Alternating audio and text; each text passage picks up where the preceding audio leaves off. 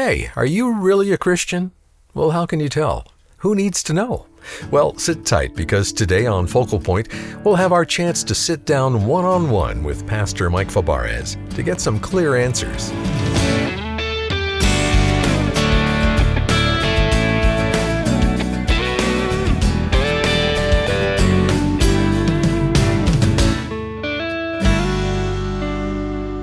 Welcome to Focal Point with our Bible teacher, Mike Fabarez.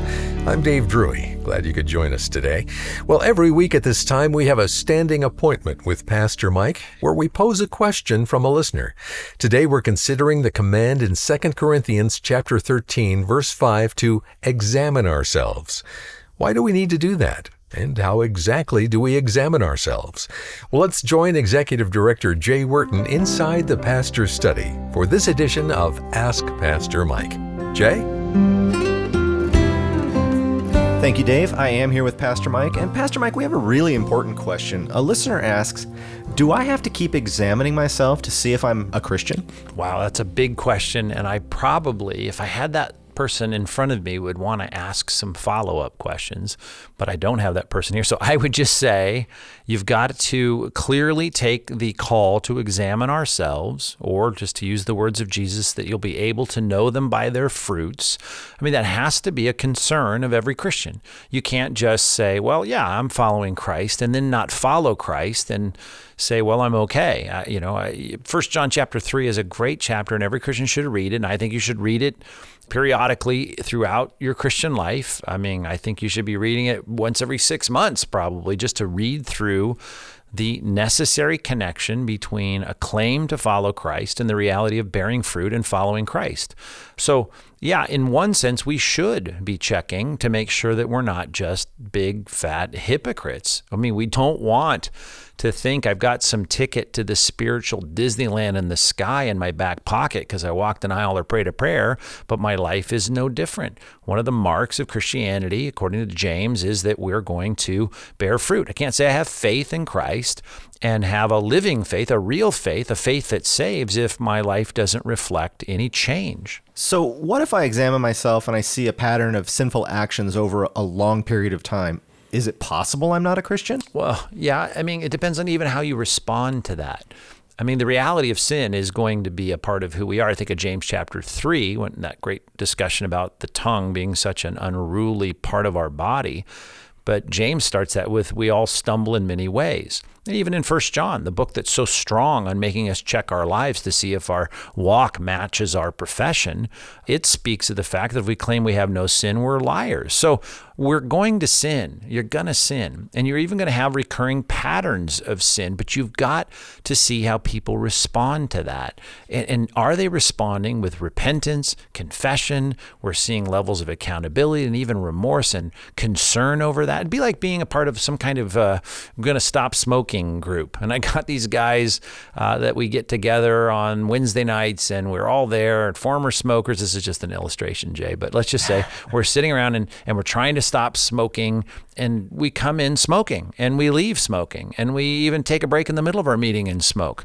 I mean, you'd say, well, these people aren't serious about stopping smoking, right? And Christians, they're repenting of their sins and putting their trust in Christ.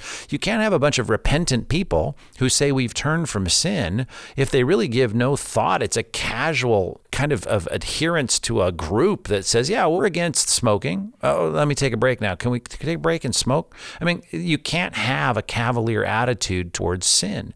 Sin is going to be something that grieves us. Sin is going to be something we're fighting. Sin is going to be something that we're going to take seriously because the Spirit of God dwells in us, and there's going to be an internal conflict every time we sin that's unlike anything that a non-Christian will experience. So, yeah, a chronic pattern of sin that has no interest in correction, has no interest in repentance, I would say that's a really bad sign. So do I have to be perfect? I mean, can I even be perfect? I mean, what if I struggle with sin? No, yeah, and that's why I quoted 1 John chapter 1 that says we can't claim we have no sin, and James chapter 3, verse number 2 that says we all stumble in many ways. Of course, we're not going to be perfect. But by the time we look at James 2 or 1 John 3, to quote the context of both of those statements I just made, there's going to be a difference in how we live. We cannot continue in sin the way we did before. So No, we're not going to be perfect. Of course not. We're going to stumble. We're going to fail. But when you fail in this group that you're part of that's against, smoking, and now you do light one up on a Friday night behind the house, how are you going to respond to that? We're going to stumble. The question is, how do we respond to that? And do we see a pattern? It's not about, as I often say, it's not about perfection, right? It's about direction. Is there a direction of moving toward increasing righteousness in my life? And I think people that really struggle in their conscience about this really are showing that they're increasingly sensitive to sin. In other words, they're really struggling with this because they now have a high bar of sensitivity to any time that they do sin. And I think, well, that's a great sign. That's what Christians do. They feel conviction. And I guarantee you, someone who's a real Christian is going to have a higher sensitivity to sin today than they had as a Christian 10 years ago. There's just a constant refining that the Spirit of God is going to do in our conscience, in our lives, that's going to make sin an increasingly deplorable and detestable thing in our own minds, in our own hearts. Maybe you could speak to somebody that is struggling with a pattern of sin, just like you talked about, has that sensitivity, to give them some encouragement in their battle against sin. Yeah. Well, 2 Corinthians chapter 7 is a great passage that speaks to real repentance, a kind of repentance that has an indignation about their sin, an alarm. There's a kind of concern that comes to the real Christian who is repentant that's going to keep on sounding the alarm over sin in their lives, that is going to do what it takes to try and corral their flesh because of the gracious work of the Spirit, I trust. Obviously, this is not something we just pull ourselves up by our bootstraps to do, but there's clearly a lot of struggle and effort that's involved in this. As Peter wrote, we make every effort to add to our faith all the virtues of the Christian life. And so we want to be careful that we are not discouraged at the process of growing up in Christ. See the progress, celebrate the small steps of any progress in our sanctification.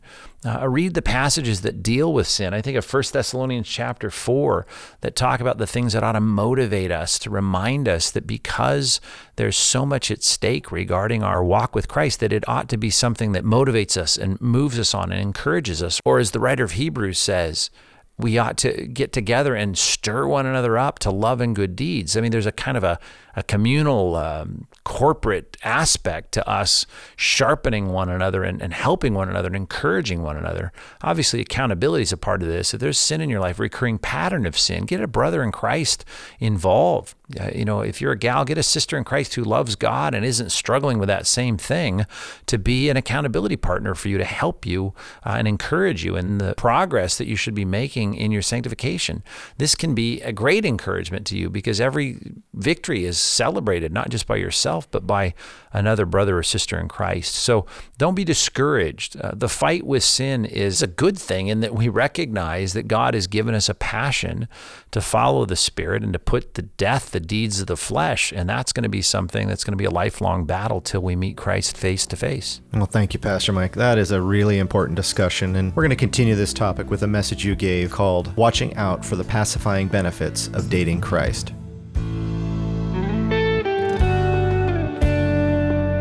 Dating and marriage are two different things. They require two totally different considerations.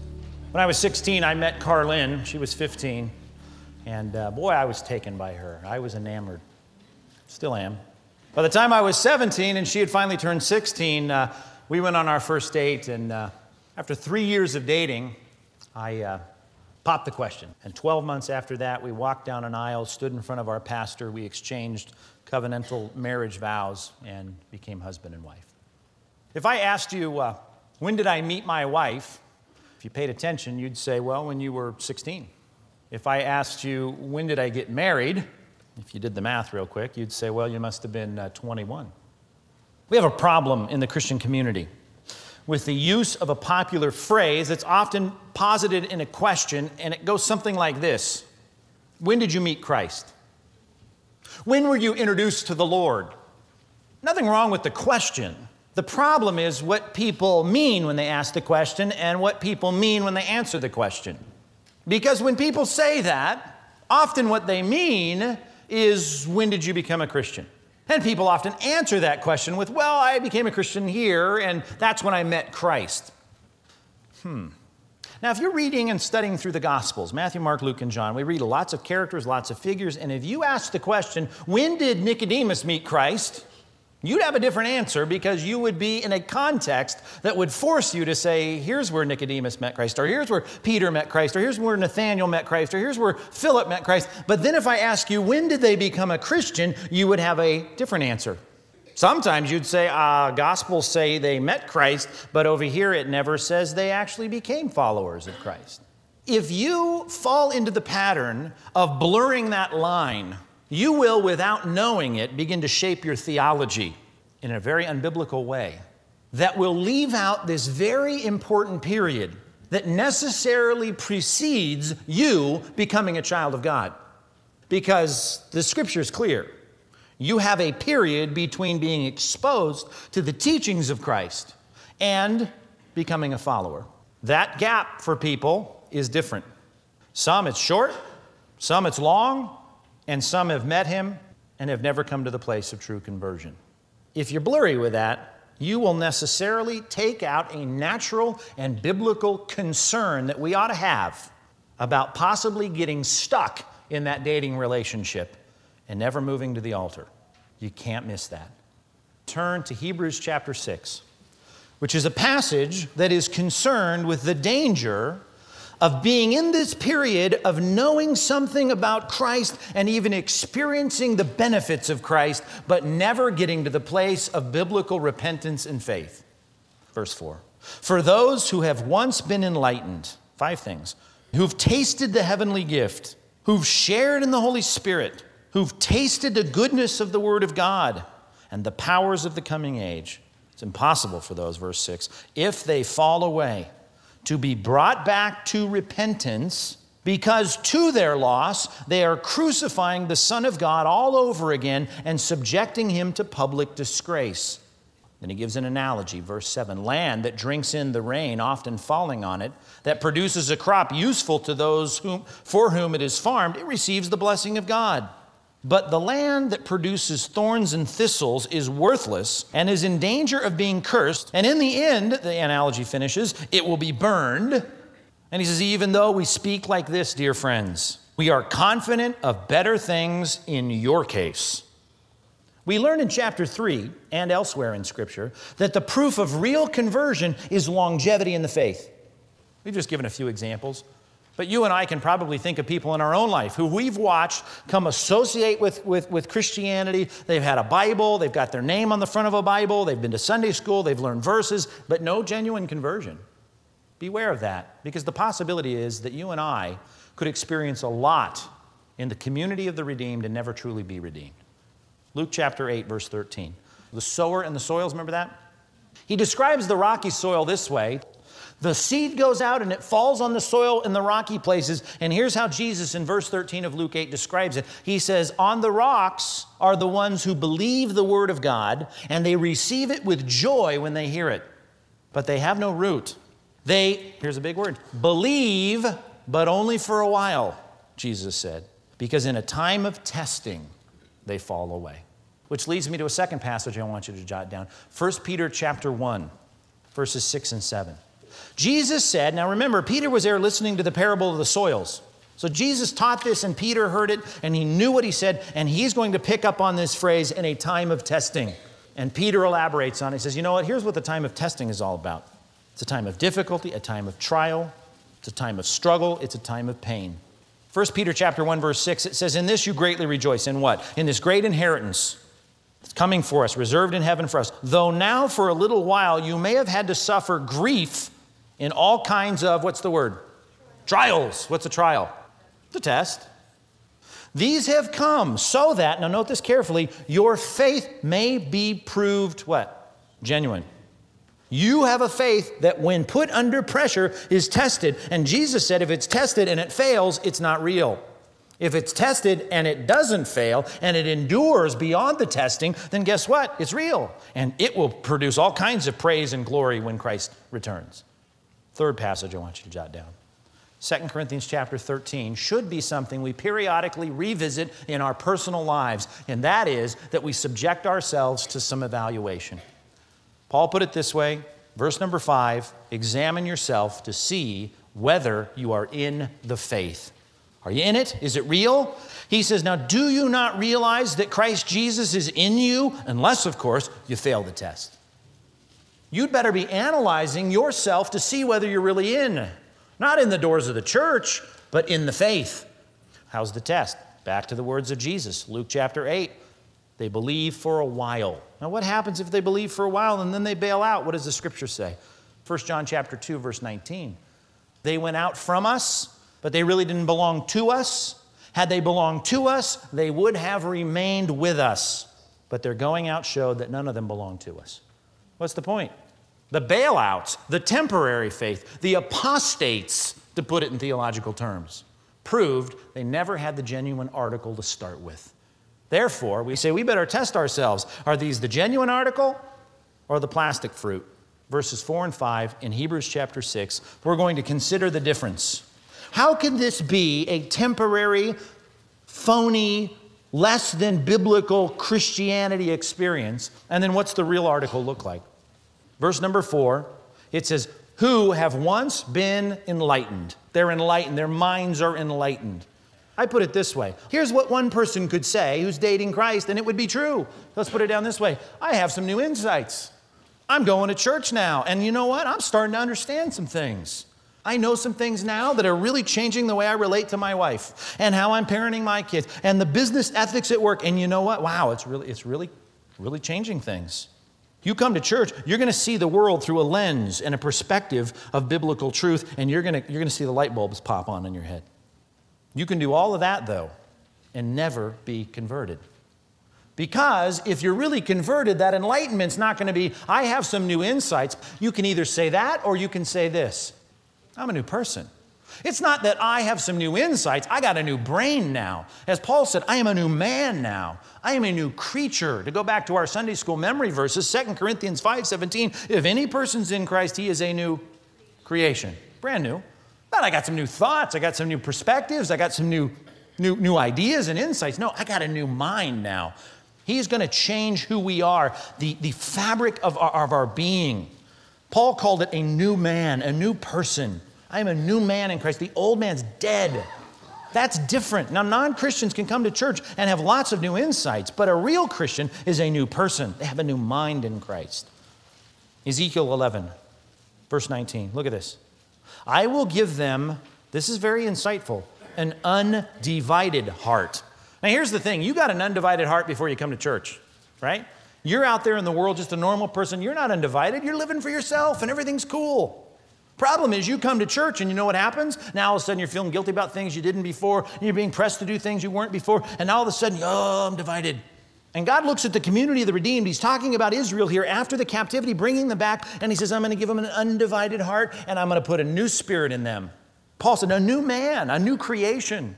Galatians chapter 6, verse 15, a new creation. That's what matters. Am I a new creation? And he says, you're going to put a new spirit in you. And I'm going to, guess what, remove the old hardware, remove the heart of stone and give them a heart of flesh.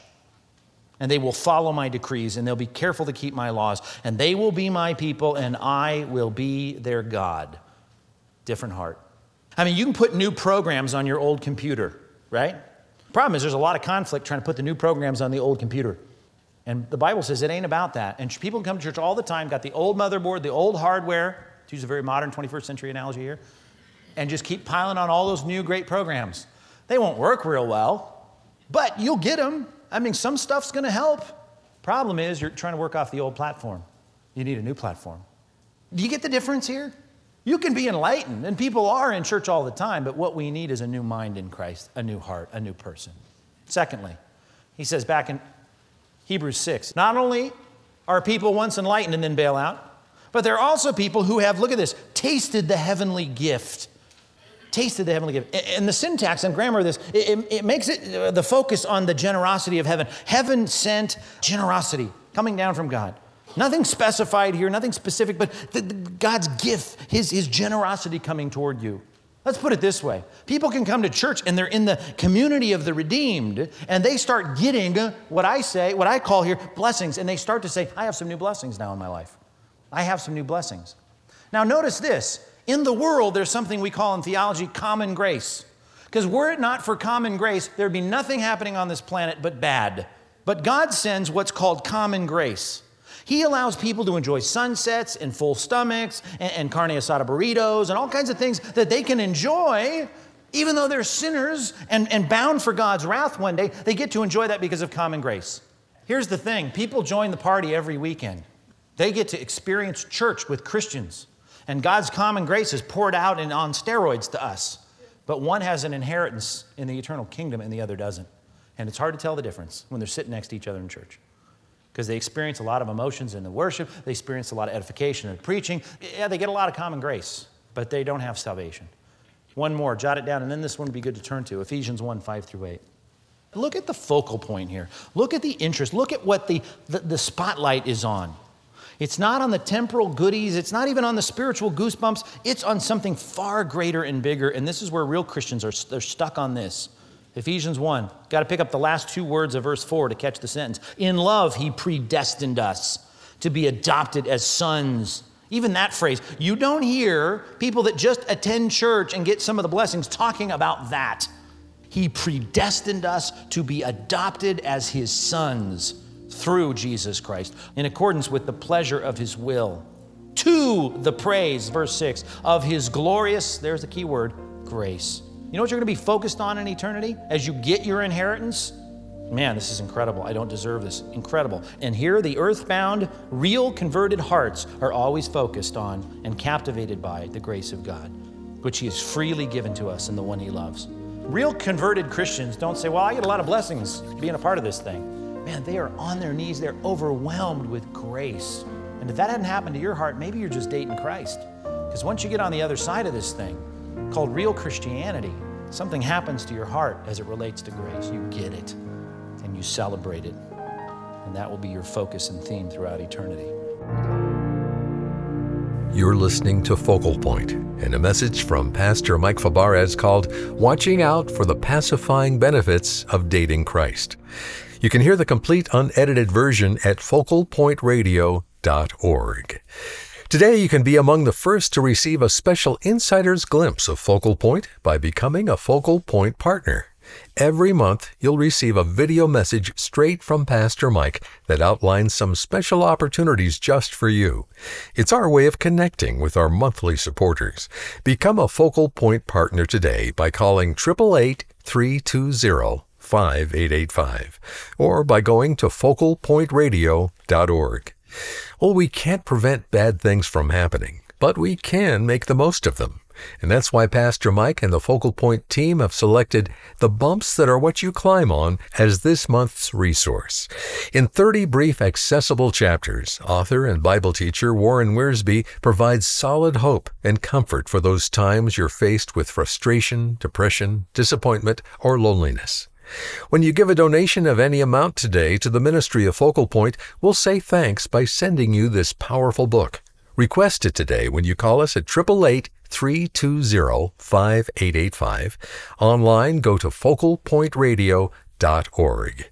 You can also write Focal Point, Post Office Box 2850, Laguna Hills, California, 92654. Another way to support us is to tell us what radio station you're listening to.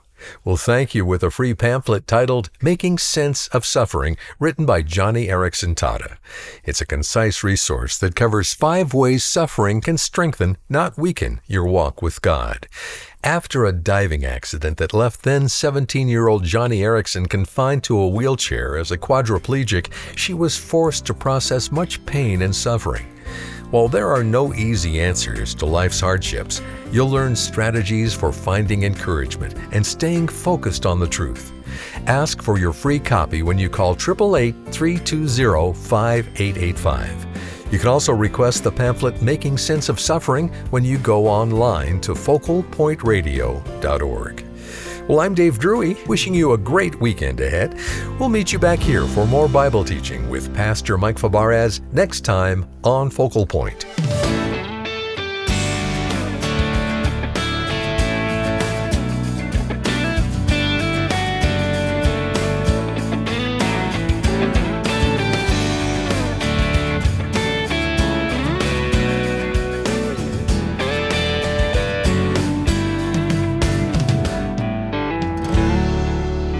program was produced and sponsored by Focal Point Ministries.